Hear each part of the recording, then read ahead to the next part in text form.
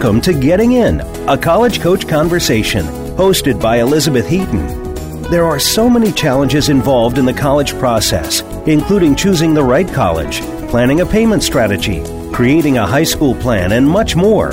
The team of experts from College Coach are here to help you find some, if not all, of the answers you need. Now, here is your host, Elizabeth Heaton. Good afternoon, everybody, and welcome to Getting In, a College Coach conversation. You can't see it, but today is a celebration. There are a number of us on the show today, and we can also see each other. We're doing this by video, which we don't normally do. So for us, it's very exciting. But the reason that we're having this celebration is because if you can possibly believe it, and I really can't, we've been doing these weekly podcasts sharing everything we know about college admissions and college finance for 5 years today. So very exciting. We started this 5 years ago because we are able to reach a number of families and students as part of our overall practice at College Coach. We have been around for more than 20 years now, and we do reach a lot of people through their employer-sponsored benefit, and of course with families who work with us directly. But we never really feel like we reach enough families, and we never really feel like we help enough. Or I guess maybe the better way to put it is we want to help more. And so that was really where the idea for this podcast came from. And we wanted it to be a place where you could come and get real information that you could trust about getting into college and paying for college. And that's really where this all came from. And when I think back on those initial shows, I actually think Sally was my very first guest. I was. Yeah, you were. That's what I thought. And those initial shows were a little bit on the fly and a little bit not as good as I think as they are now. I think in the very first few, I did 4 segments per each show, and that was just nowhere near enough time to really dig into everything, and also required way too much thinking about what we're going to talk about for 4 segments versus 3. But when we committed to this for the long run, we added Ian and Sally as hosts to share the duties. We have an internal producer who helps us organize the shows. We did really start it out small. Now we reach close to 750,000 listeners in more than 26 countries, which is mind-boggling to me. And today I'm very excited because my co-host Sally, who you just heard, and Ian are here, along with Shannon, who I really think of as our College Coach finance co-host. And they're all here with the show today to share some stories. So, hi, everybody. Welcome. Good morning, Beth. Yes, well, morning where you are. Not quite. It's starting not to be morning where we are. We're coming to you from coast to coast here with College Coach. That's right. We are. Yeah. We are. All right. Well, I thought that we could start with some stories from our time in admissions and financial aid. And so one of the things I feel like people can get really stressed about is meeting their admissions officer before they apply, and how important that is to the process. So, Ian, I'm going to toss this first one to you. Ever remember anyone you met at a college fair? That I met at for the first time? Not really. And I think that might come as a surprise to some students, because I can remember sort of little glimmers of students that were certainly trying to make an impression on me.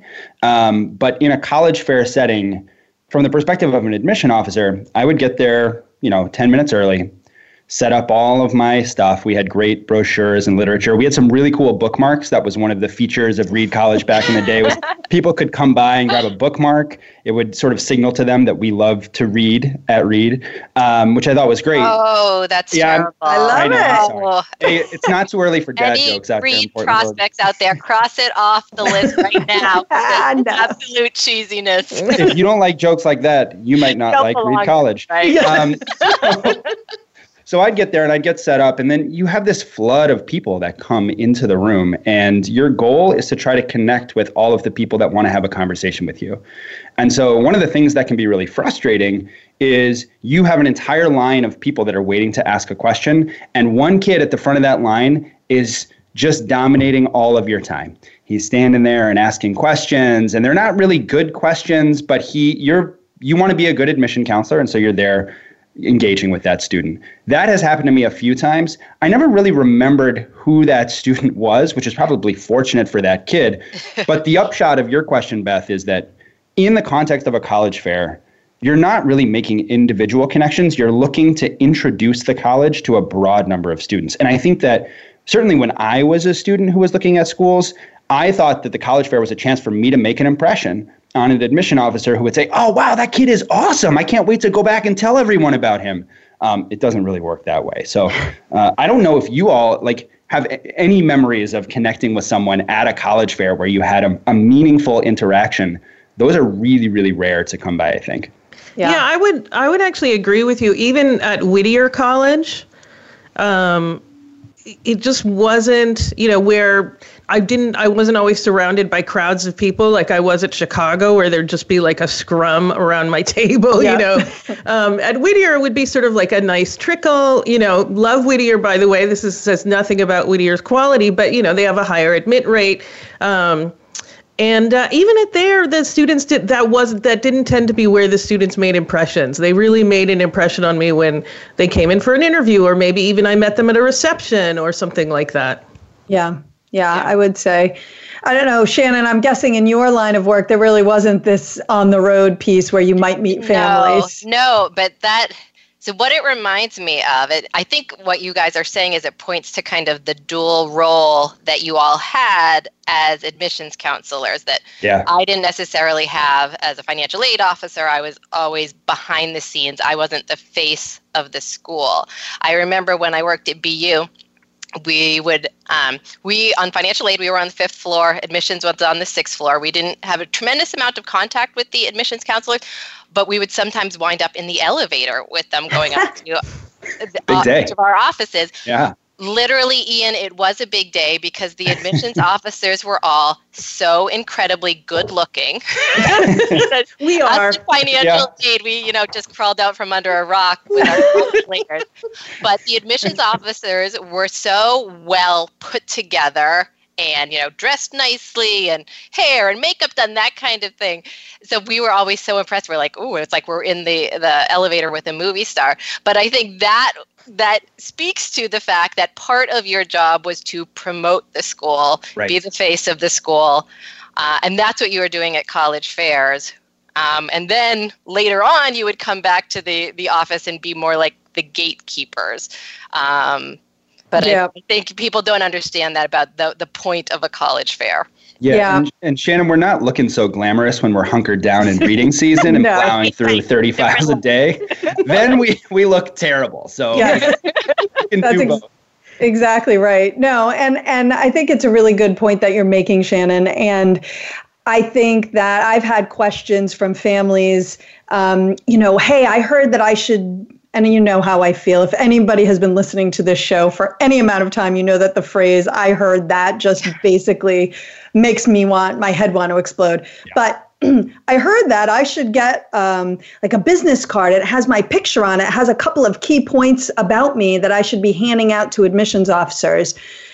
And all I can say to that is, no. I just think it's a bad idea. The person who asked it said, I feel like that maybe would be trying too hard. And I think so. The fact is, we spend so much time talking about essays and extracurriculars and coursework choices and putting those all into your application in a meaningful way. And that is going to be the difference maker. Now, should you go to the college fair? Absolutely. Should you visit the table of the schools that are interesting to you? Sure. And if they have a card for you to fill it out, definitely fill it out. Should you be going to other schools that maybe you haven't heard of? Absolutely. But as I think everyone is now sharing, and hopefully people are taking away, it's not the place where it's really a place for you to have your hat on, like, what looks interesting to me, not how can I make you interested in me. And I use this analogy, but when you are in the dating world, what is less attractive than someone who's so like, oh, please like me, right? You want someone who maybe you have to work for it a little bit harder, or it's not exactly obvious that they are really into you. And I don't think it's a bad thing to kind of go into this process with sort of a similar attitude in mind. And hopefully it just takes a little bit of that pressure off, where you walk into the college fair and you don't have to feel like you're 100% on your game at every single table. You're just trying to gather some information. And that might give you some freedom to ask questions that really matter to you, rather than trying to say, hey, do you want to see my activities resume, which we don't want to see. Right. But Sally, you alluded to interviews. And so I wanted to take Beth's question about the college fair and ask you, do you remember students that you interviewed way back when you were an admission officer that made an impression on you, whether it was just in that moment or the relationship extended past that point? I definitely remember students that I interviewed. I mean, those were... and I'm a little uneasy saying this because I think that there's already a lot of sort of hysteria about interviews, but I will say it was in some of those more like extended conversations where you really get to know students. So I also want to be clear that I would often remember students from school visits as well, places like that. But that's where you kind of were able to get to know a student more in depth. And boy, I mean, I have to say, one of the downsides of working at a place like Chicago is that it was harder to do that. Whereas at Reed, and especially at Whittier, I so got to know my students. I mean, at Whittier, that was a place where any student could get in to see me, and so I really, I mean, I got to know them well enough that sometimes even like when I left Whittier to go to Chicago, students started coming in to see me going, who's going to help me now? I mean, students who I'd admitted but maybe hadn't even started, or students who were already at Whittier, but like the word spread through the community. So those kinds of things, like, yeah, they can have an impact. I mean, we're human, right? Like that's one of the things that I want people to know too. I think that's really important. I think that sometimes people see us so much as gatekeepers that they don't realize that actually at a lot of institutions, and well, even at places like Chicago, when I had those connections, I enjoyed it. I just didn't have a lot of time for it. And I kind of mourned actually that like losing that time to have those connections. Yeah. Well, one thing that strikes me about listening to those stories, Sally, is just, I do know too that when families and students are very interested in those highly selective schools, and they spend a lot of times an inordinate amount of time focused on those schools, visiting those schools, going to their evening events. Ironically, those are the schools where you are going to be least able to make an impact with anything beyond your application, and where they care the least about you attending those things.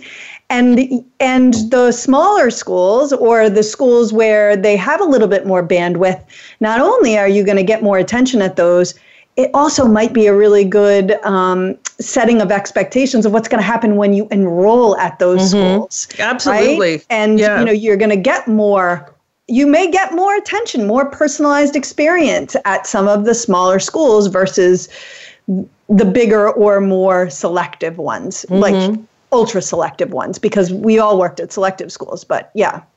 Listen, I still remember one of my students at Whittier who just would come to see me all the time, and I really shepherded him through the process. He did not have access to a good college counselor at his high school, or I shouldn't say she wasn't good, but I think she was overwhelmed. So I was the one saying, this is what you should take. I mean, it went to that level of service. So... yeah. And I was happy to do it. I was truly happy to do it. And I still remember this kid's name. I'm not going to say it, but, he was so cute. He was this 6'4" football player and he was one of the ones who came in and said, well, who's going to help me now that you're leaving? I was like, oh my God, you are adorable. And here's your advisor. And I promise they're very nice. So I was never able to do things like that at Chicago, and not even really at Reed. Although I will say that I had a lovely time as a transfer advisor. I got to do a lot more of that when I was transfer advisor at Reed. So I've got a Reed story for you. Just this past weekend, for the 12th year in a row, I went with a bunch of friends who all played Frisbee together in college down to Arizona. We played a Frisbee tournament. And one of the guys who was at that tournament, his name is Mikey. So I'm happy to go ahead and put Mikey out here on blast. I think he'd be happy to hear it. But what's really interesting about Mikey is that we played Frisbee together. I was his coach when he was a student. I also interviewed him in the admission office when he was applying. Now, when I interviewed him, we talked a little bit about Frisbee. We covered a lot of other topics, and he was a good kid. He wasn't somebody that in that moment made a super strong impression on me, but I liked him. And when it came time to review his application, I was like, oh, awesome. I remember that conversation with Mikey. And that really helped me to feel positive about his application. I was still looking for the grades, the testing, the courses, all of that stuff. But he got in on his own merits. And then I got to basically watch this kid grow up from his freshman year of college all the way through college to graduate. And now we're really good friends. And it's just, the small schools, I think, offer those kinds of opportunities where staff members are connections that you can make, they're relationships that you can form. And you don't become, best friends with the person that interviewed you ultimately. But there are a lot of kids that I interviewed when I was in the admission office who I still keep in touch with many years after the fact, after they enrolled at Reed. And I think that that's a real special aspect of the interview, especially at those smaller schools. Yeah. Mm-hmm. I actually think that's a really good point and a really good place to take a quick break. And we'll be back in a few with some more stories.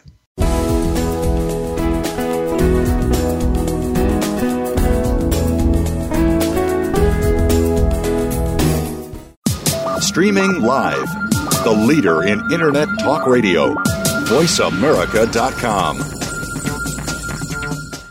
If you're a parent of a high school student, you've probably heard a lot of scary stories about college admissions, about the growing number of applicants, the shrinking number of spots, about how even valedictorians are being turned away. For families of hopeful college students, it's impossible not to worry. But at College Coach, we take the worry out. Our advisors are former senior admissions and college finance officers from all over the country, so they can give you advice that nobody else can about what classes to take, how to prepare for standardized tests, what options are available to pay for college, and most importantly, what admissions officers are looking for when they read an application. We've got more than 15 years of experience and a track record that's helped every single student get into college, most into their top choice schools. So make the decision to come work with College Coach and start your child down the road to the decision that really matters, the one in the envelope that says yes. Visit www.getintocollege.com/getting-in. After years of waiting, there's a radio show for shotgunning enthusiasts worldwide. Tune into Marty Fisher's Wing and Clay Nation for the very best in wing and clay shooting talk.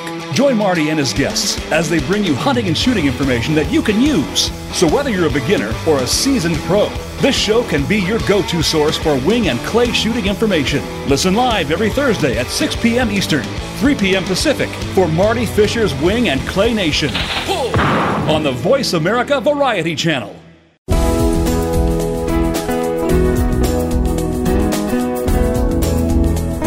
You are listening to Getting In, a College Coach Conversation. To reach Elizabeth Heaton or her guest today, please call in to 1-866-472-5788. That's 1-866-472-5788. Or send an email to gettingin.voiceamerica@gmail.com. Now, back to the show. Welcome back, everybody. We are, if you are just tuning in, we are talking about stories from our times as admissions and financial aid officers, stories of students and families that we've worked with in our time here at College Coach. But really quickly, before we get back to those stories, have you entered our anniversary contest yet? If you have not, you should. All you have to do is write a review of the podcast, this podcast, obviously, on Apple Podcasts. And simply leaving a review is going to enter you to win 2 free hours of my time. I like to think that that's a great prize. I guess, you could make that call yourself to discuss all your college admissions questions. I will say if you have more college finance questions, then you could get 2 hours of Shannon's time instead. Or you could split it up between the two of us. You do have to enter by February 25th. We have chosen a relatively random day, but why not? February 25th. You have to put a review on by then, and we're going to announce the winner on the March 5th show, which I believe Ian is hosting. So Ian is going to be announcing the big winner on his show. All right, let's get back to our stories. Beth, you didn't say it, but I'll say it. 5-star reviews are fantastic. So yes. 5-star reviews especially, bring those on. Yeah, we would prefer those. Presumably, if you're here and you're still listening, you think there's some value in this podcast. Right. So, yes. All right. In the second segment here, we wanted to maybe talk a little about cautionary tales. So, things that maybe stood out to us, but in the wrong way. And Shannon, we have not heard anything much from you in the first segment because it didn't really lend itself to financial aid stuff. So how about you? Are there things you can remember that maybe were not handled as well as they could have been on the finance side?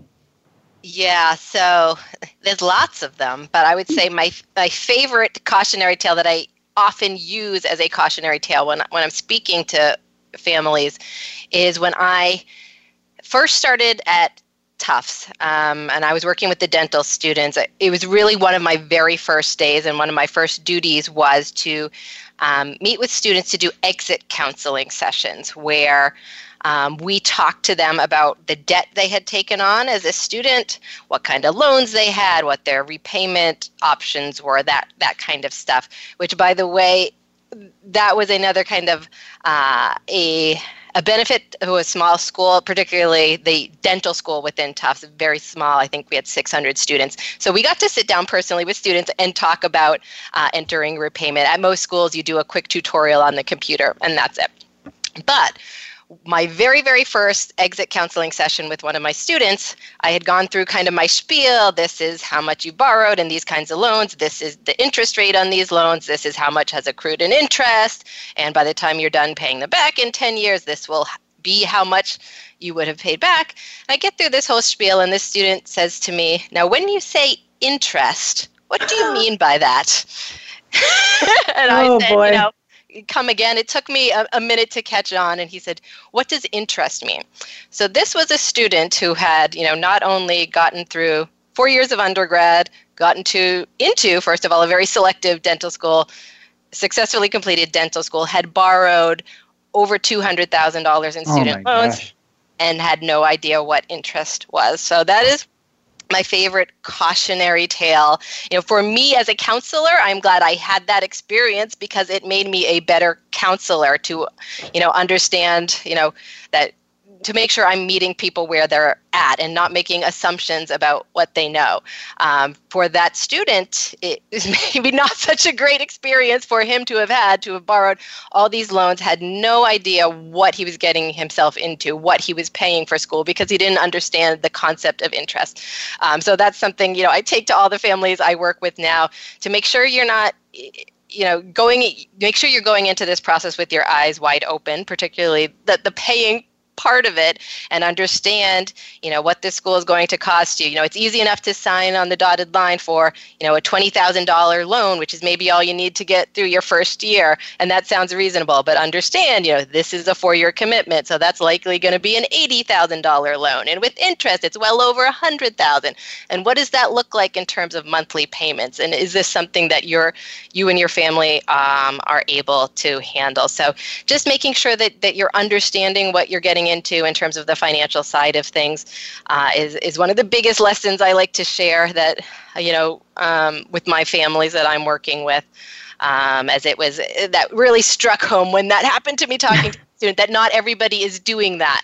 And, if there is stuff that you don't understand, make sure that you're asking questions, talk to your guidance counselor at school, talk to the financial aid office at the school, talk to us. You can always send your questions into us, just to make sure that you understand every part of this process, because it is complicated and not everybody has, the guidance at home.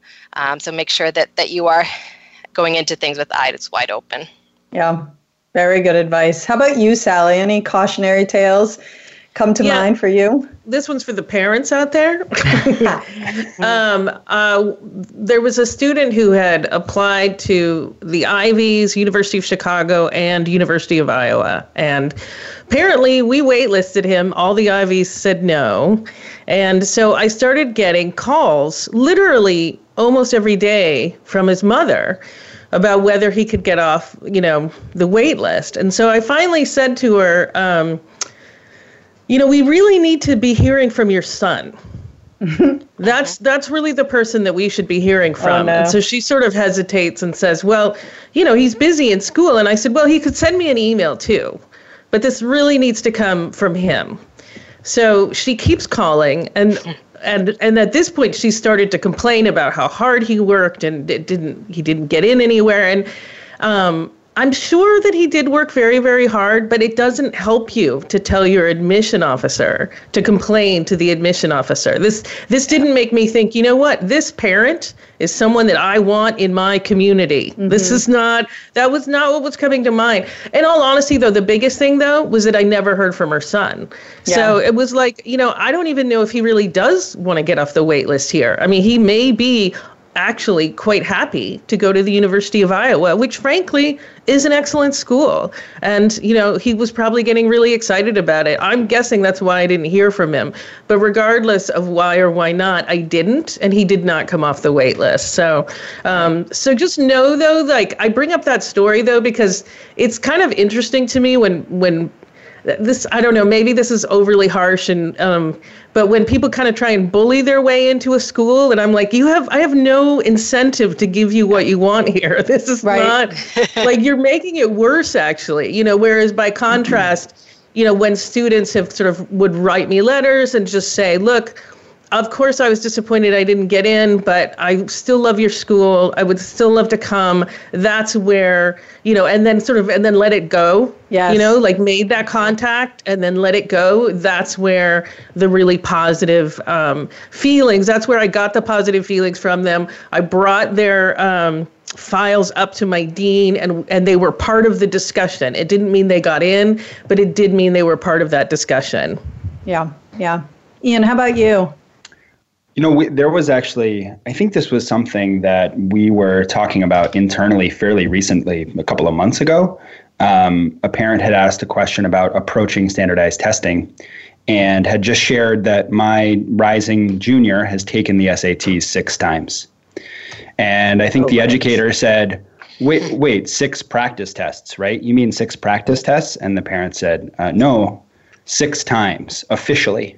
And I think, that sort of is a moment of, I don't think I've ever had a student that has taken a standardized test that many times, period. But to take it that many times and also have the expectation that you're going to continue to take the exam more times after that was really striking to all of us, I think, when we heard this story. And, what it sort of underscores for me is that I see a lot of scenarios where parents, especially parents of younger students, are in a real hurry to start this process. Mm-hmm. And sometimes you can't do college research just yet, and you're certainly not going to start the essays until junior year at the earliest, although I think that's too early. And so testing is there for you. And you say, well, let's get started on testing. We're going to do prep for the SAT, and we're going to make sure that you have a tutor to get you ready for the SAT. And it can be far too much and really, really overwhelm a student from the beginning. And I think it also reinforces that the wrong message about what testing is, especially at this point. More and more schools are going test optional. It is a piece of the puzzle. Colleges are looking for good community members, students who are strong in the classroom and outside of the classroom. And so, I think a lot of parents that are focused on testing, especially early on, are sending the wrong message and creating the wrong expectation for their student. And so what I would say on that front is you can wait. Don't be in a hurry to do this stuff. You don't have to start thinking about college on the first day of high school. Certainly, it's good to know what's coming down the pike, and our show will help you with that. But kids should be kids as well. And so that story, I think, was just really, really striking in terms of how that kid had been set up without really knowing, how many tests they were taking there. Yeah. And I think one of the things that also struck me about that particular story was that there was no prep done. So the student was taking the test over and over without doing anything new. So I guess the feeling was, well, they'll just improve because they're taking it so many times. But actually, interestingly enough, next week, we're going to be doing a segment on free test prep resources that are out there and what the best options are. Because we all appreciate that test prep is expensive and isn't something that everyone has available to them. But to go into these tests cold And then to think that the way to improve is to just keep taking it is not a good way to think about it. Yeah. We just want 5 minutes with that parent at the front end, just before they make those choices. Just like, let me just have 5 minutes with you to tell you why this is a bad idea. You know? That sounds vaguely threatening, Ian. That sounds like no, it's 5. You're going to really drive that point home. Yeah. I mean, I think actually a cautionary tale that comes to mind for me is I was working with a student recently who, in his senior year, had made some curriculum choices that, let me back up by saying that the student didn't work with anyone, I don't think, listen to the podcast, and then had made some choices along the way that meant that in his senior year, he did not have a foreign language and had also opted out of science because he had fulfilled those requirements and had added in some courses, but one was a core and one wasn't, and the core itself was not particularly challenging core, and had his sights set on a fairly selective school, not the most selective, but a pretty selective school. And the challenge was that by only talking to me or thinking about this at this point in the process, the choices had been made. It was too late for him to change the courses he had taken leading up to his senior year. We were able to swap out the science for something a little bit more, to get him to add back the science to replace the less challenging other core he was going to do. But the foreign language that ship had sailed because he had dropped it after his sophomore year. And so while I couldn't agree more with the idea that high school is not all about college, I think not thinking far enough in advance, not sitting down and thinking about what is my plan, not understanding that you need to go above and beyond the high school's requirements. Not for every college, certainly probably not for many colleges. However, for the kinds of colleges that are more selective that people tend to talk about, and if you are hoping to get merit aid, you're probably going to need to go above and beyond. And so not thinking enough about some of those choices and then wanting help late in the process, we can still help. It's just a matter of, wow, if we had just talked when you were a sophomore, and you could have made some different choices in junior and senior year, and your options would probably be greater. So that for me is a cautionary tale around being smart throughout high school. And as a parent, what you can be doing is thinking a little bit about those things. You could listen to the podcast and engage your student with small things throughout rather than, oh my God, you're going to apply to college in 3.5 years and we need to be worried about that now. It's more just, hey, let's think about what you're going to take this year so that you have a nice, clear path to this course I know you want to take when you're a senior. So those are some things that I would love for people to think about. You know, just last night, Beth, I actually had a sophomore that I'm working with had a conflict with a class he wanted to take as a junior. And I spent about a half an hour sort of compiling different classes that were available at his school, looked at the course catalog, and gamed out what both 11th and 12th grade would look like, and showed him that actually this conflict that you're seeing isn't such a big conflict because of the way that you can think about the next 2 years. And so it was something where he had a huge amount of anxiety about whether he was taking a rigorous enough course load. And when we step back and look at it from a big picture, because we could follow that path all the way down the road, he saw, okay, actually, there isn't a big difference between option 1 and option 2. Mm-hmm. And I think sometimes taking a step back and thinking about things from that big picture, you can really get caught in the weeds looking at, I need to have this one more AP class. Mm-hmm. It's like, actually, you don't. And here's why. Let's take our foot off the gas just a little bit because you're still going really hard towards your goals. Yeah. And he was really, really pleased to see that laid out in front of him. And I think that opportunities for us to do that are really helpful. Yeah. Yeah, that's great. All right, we are going to take another quick break, and then we're going to come back, and we're going to move away from the cautionary tales and instead talk about some of our favorite stories. So don't go away. Love it.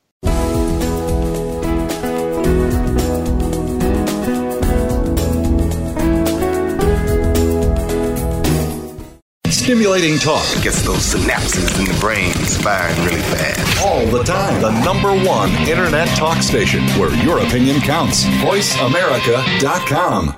If you're a parent of a high school student, you've probably heard a lot of scary stories about college admissions, about the growing number of applicants, the shrinking number of spots, about how even valedictorians are being turned away. For families of hopeful college students, it's impossible not to worry. But at College Coach, we take the worry out. Our advisors are former senior admissions and college finance officers from all over the country, so they can give you advice that nobody else can about what classes to take, how to prepare for standardized tests, what options are available to pay for college, and most importantly, what admissions officers are looking for when they read an application. We've got more than 15 years of experience and a track record that's helped every single student get into college, most into their top choice schools. So make the decision to come work with College Coach and start your child down the road to the decision that really matters, the one in the envelope that says yes. Visit www.getintocollege.com/getting-in. Are you ready for a broad look at everything to do with the world of sports? If so, tune in to the Mike Abadir Show. It's a unique perspective to the connections between sports and business. Host Mike Abadir has negotiated numerous deals in the NFL. Along with co-host Gino Bacola, Mike will bring his expertise, discussion, and some terrific guests to the airwaves. Listen live for the Mike Abadir Show every Thursday at 4 p.m. Pacific Time, 7 p.m. Eastern Time on the Voice America Variety Channel.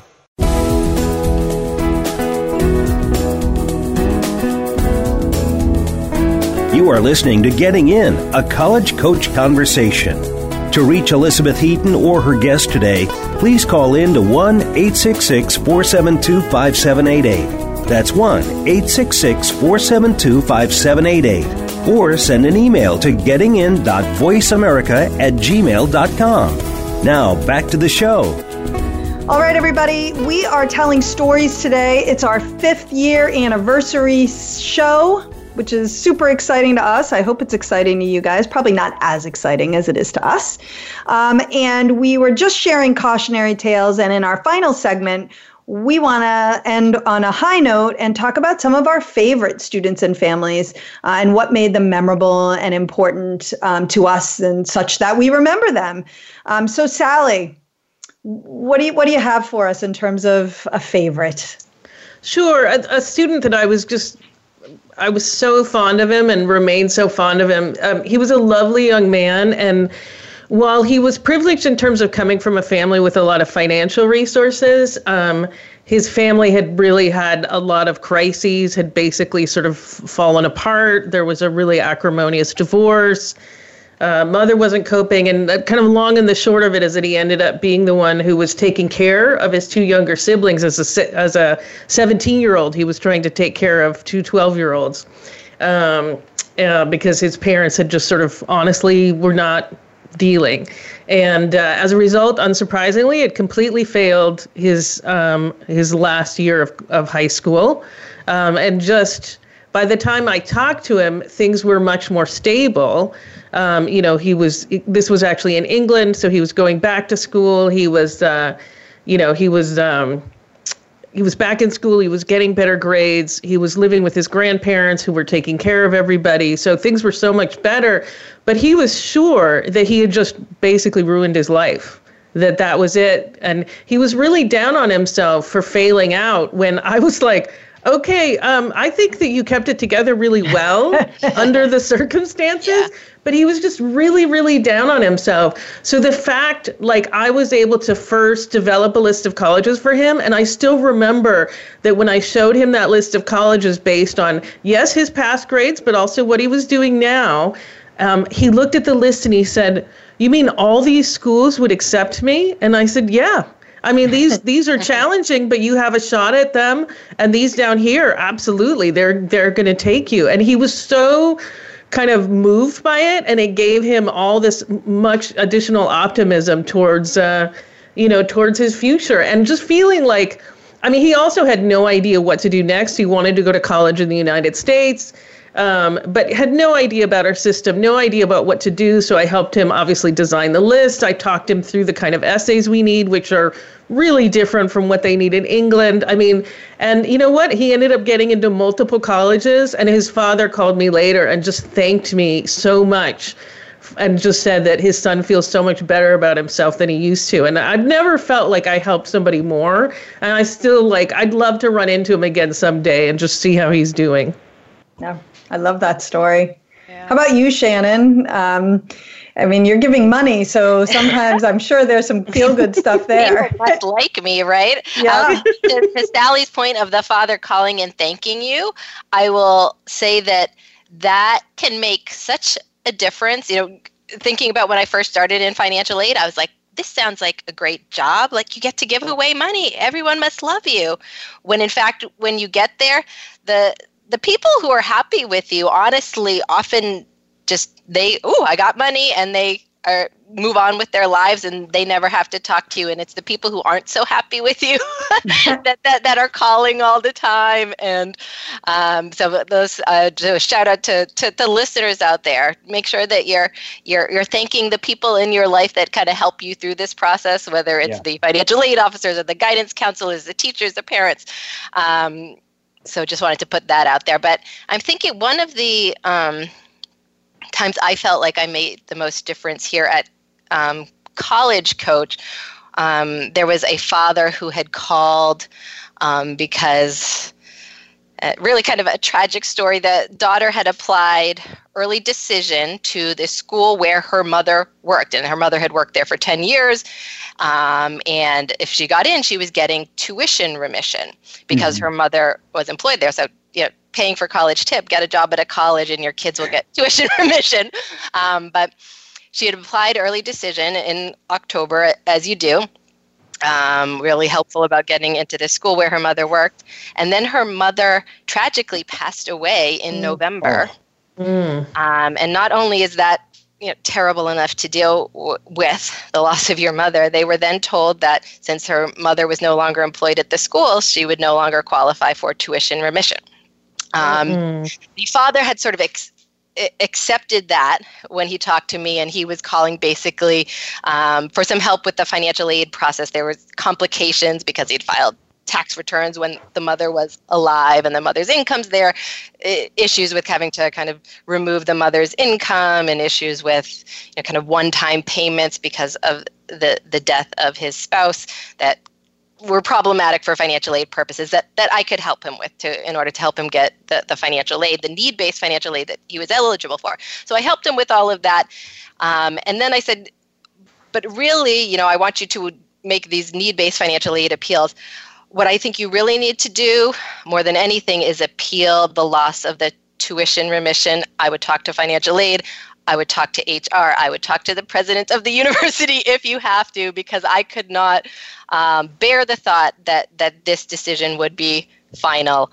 And as I hopefully we're conveying to folks that people who work at universities are human beings, and I could not believe that a human being would be that heartless.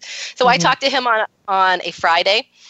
He sent an email that day to the school, and then he called me on Monday that they had reinstated his tuition remission. Oh my goodness. So that was just so satisfying for my part that, obviously I could not bring this girl's mother back, and this was a terrible situation, but I was glad that I was able to help make it a little bit easier. And again, all he had to do was ask. Mm-hmm. And that I think is the lesson to all the listeners out there who are hopefully not going through such tragedy in their lives.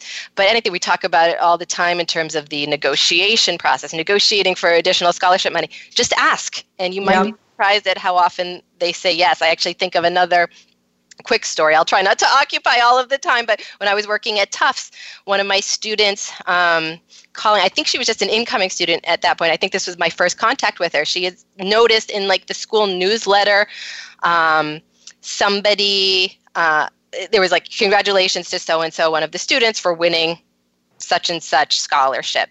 And she had called me because she said her name, I'll say her name. I don't think she's listening. Her name was Anna Abrahamian. It's sort of relevant to this story. And she said the name of this scholarship, which I actually forget the name of the scholarship, let's call it the Kim Kardashian Scholarship. It was not that. But Kim Kardashian is the most famous Armenian that I know of. So the name of the scholarship was an Armenian name. The student who had won the scholarship was an Armenian name. And she said, hey, I just saw that this student won this scholarship and they both have Armenian names. I was wondering if the scholarship had anything to do with being Armenian because I'm Armenian. And I was wondering if I could apply for this scholarship. And I was so thrilled to hear from her because we had these scholarship funds at our school called endowed scholarship funds. People had donated money to the school that you had to meet all these certain qualifications, check all these boxes. It was a struggle for us every year to track down Armenian students that we could award this scholarship to. And she just put herself out there. She took the initiative. She noticed the names and she said, I wonder if there's something to that. She took the initiative to call me. And then next year, guess who got the Kim Kardashian Memorial Scholarship? It was her. We didn't have to find anybody. So she moved to the top of the list just by taking the initiative, making contact. So she also exemplifies kind of everything that we talk about. Think about what makes you unique. Look for scholarships for that. Don't be afraid to ask. If ask your guidance counselor, ask organizations, your employer, your church, ask if they have scholarship funds, ask the college, if you can have a little more money. And again, you might be surprised. People say yes. People want to help you. So I think those are a couple good stories that exemplify that. Don't be afraid to ask. Yes, I love that. How about you, Ian? I'm sure you have a favorite or two out there. Well, I joked in between segments that I actually don't have any favorites and don't like anyone. And then I was looking at my rosters of students over the last few years, and I absolutely do. I mean, there are so many great kids out there applying to such different sets of schools. And it's really, I think the best part about this is watching a student develop their confidence over the course of the application process. And for me, the most important litmus test of whether the process has been done right is right around January, right around now, before they start to hear back from colleges. How do they feel about the work that they put in and the way that they represented themselves in their applications? And, for me, we had Rachel Simmons on the show last year, and she was fantastic. She's the author of Enough As She Is. I think the day after she was on our show, she was on Good Morning America, which tells you a little something about our show, and Rachel, obviously. And we talked about basically young women and sort of developing their confidence and developing their voices. And I look over the years and I see so many instances of young women who are finding their voices through this process, starting to sort of say, I can write this essay that really owns who I am in a way that about something that I might have been teased about or that I struggled with before, but now I'm owning that. And it's so fulfilling to see them find that confidence as they move their way into college. I'll pick out one student who I met her at one point on a corporate site working for a client, and she was so smart. I was just so struck by how smart she was, and she decided she wanted to work with me directly. And I think she was concerned that she wasn't going to get in to any of the places that she'd applied, even though her essays were brilliant and fabulous. And she had this sort of, but can I actually do this? Can I actually get into these schools? She got into every single school she applied to. Wow. She had a wonderful list of colleges, including some very highly selective schools, but it represented who she was. And she was able to feel like coming through that process, yeah, I've got this. She got a huge scholarship from a special scholarship program at a school in the South, and chose to go there. Saved her parents a ton of money by choosing that option over a more selective school that didn't offer her merit aid. And I just love those stories of students that sort of find their voice through this process and discover that they really have something to offer colleges, the world, themselves. That's what I get really excited about. Yeah. Mm-hmm. Yeah. I think one of my favorite times, I get really excited when we work with families who are very much on board with our approach to the process, which is to help the student make the most of who they are, make good choices, but be true to who they are, because I think we all believe this, and I say this a lot, that authenticity is everything. So what really makes a great application pop? It's being authentic. And I worked with a young woman a few years ago who had this really interesting summer experience. She was a little bit more tech-minded, and she wasn't a great writer.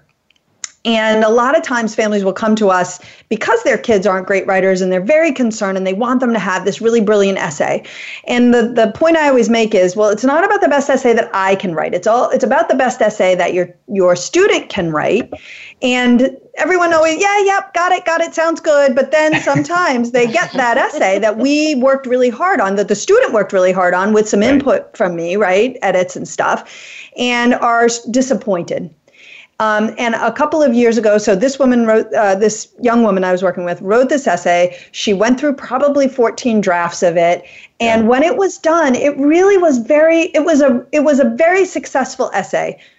Was it a piece of brilliant writing like your students, Ian? It was not. But did I learn something about who she was? I did. The mom initially read it and was concerned. And so what I did was I sent it to some of my teammates here, most of my colleagues here, and they shared what their takeaway was from it. And then the mom read that and said, oh my goodness, they've gotten her. That is exactly who she is. Yeah. I felt so, and then from then on, she basically said, clearly you've got this, right? So that's the goal of this. This is what's coming across. We are good. And the kid did get into her top choice school, which was a very selective institution. The family was thrilled. The older sibling, who was actually technically a stronger student, had not gotten into the same institution. I'm not sure that's necessarily the measure of how successful we were, but I think the family probably figured that it was. But my favorite part of that story was that the parent was able to say, okay, this is doing what we need it to do, even though we all recognize that it wasn't the most brilliant piece of writing. Right. And that is, for me, the parent was embracing, this is who my student is, this is what she's capable of, and that's what's in that application, and that is everything. So that's one of my favorites. So I have just about enough time to introduce the show that we're going to do next week. So again, thank you to all three of you for not only joining me today, but for being such important members of this podcast. And over the past 5 years, I've really appreciated it. Next week, great example, Ian is hosting. That's right. We're going to be talking about the top 5 things for juniors to be doing now to get started in the college process, and also the top 5 to prepare for paying for college. So 2 separate top 5s. And as I mentioned earlier, we're going to be talking about free test prep. Review us on Apple Podcasts. And don't forget, we are here every Thursday at 3 p.m. Eastern and 1 p.m. Pacific.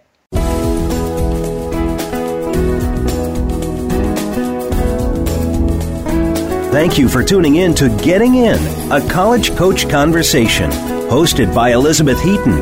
Please join us again next Thursday at 1 p.m. Pacific Time, 4 p.m. Eastern Time on the Voice America Variety Channel. Have a good week.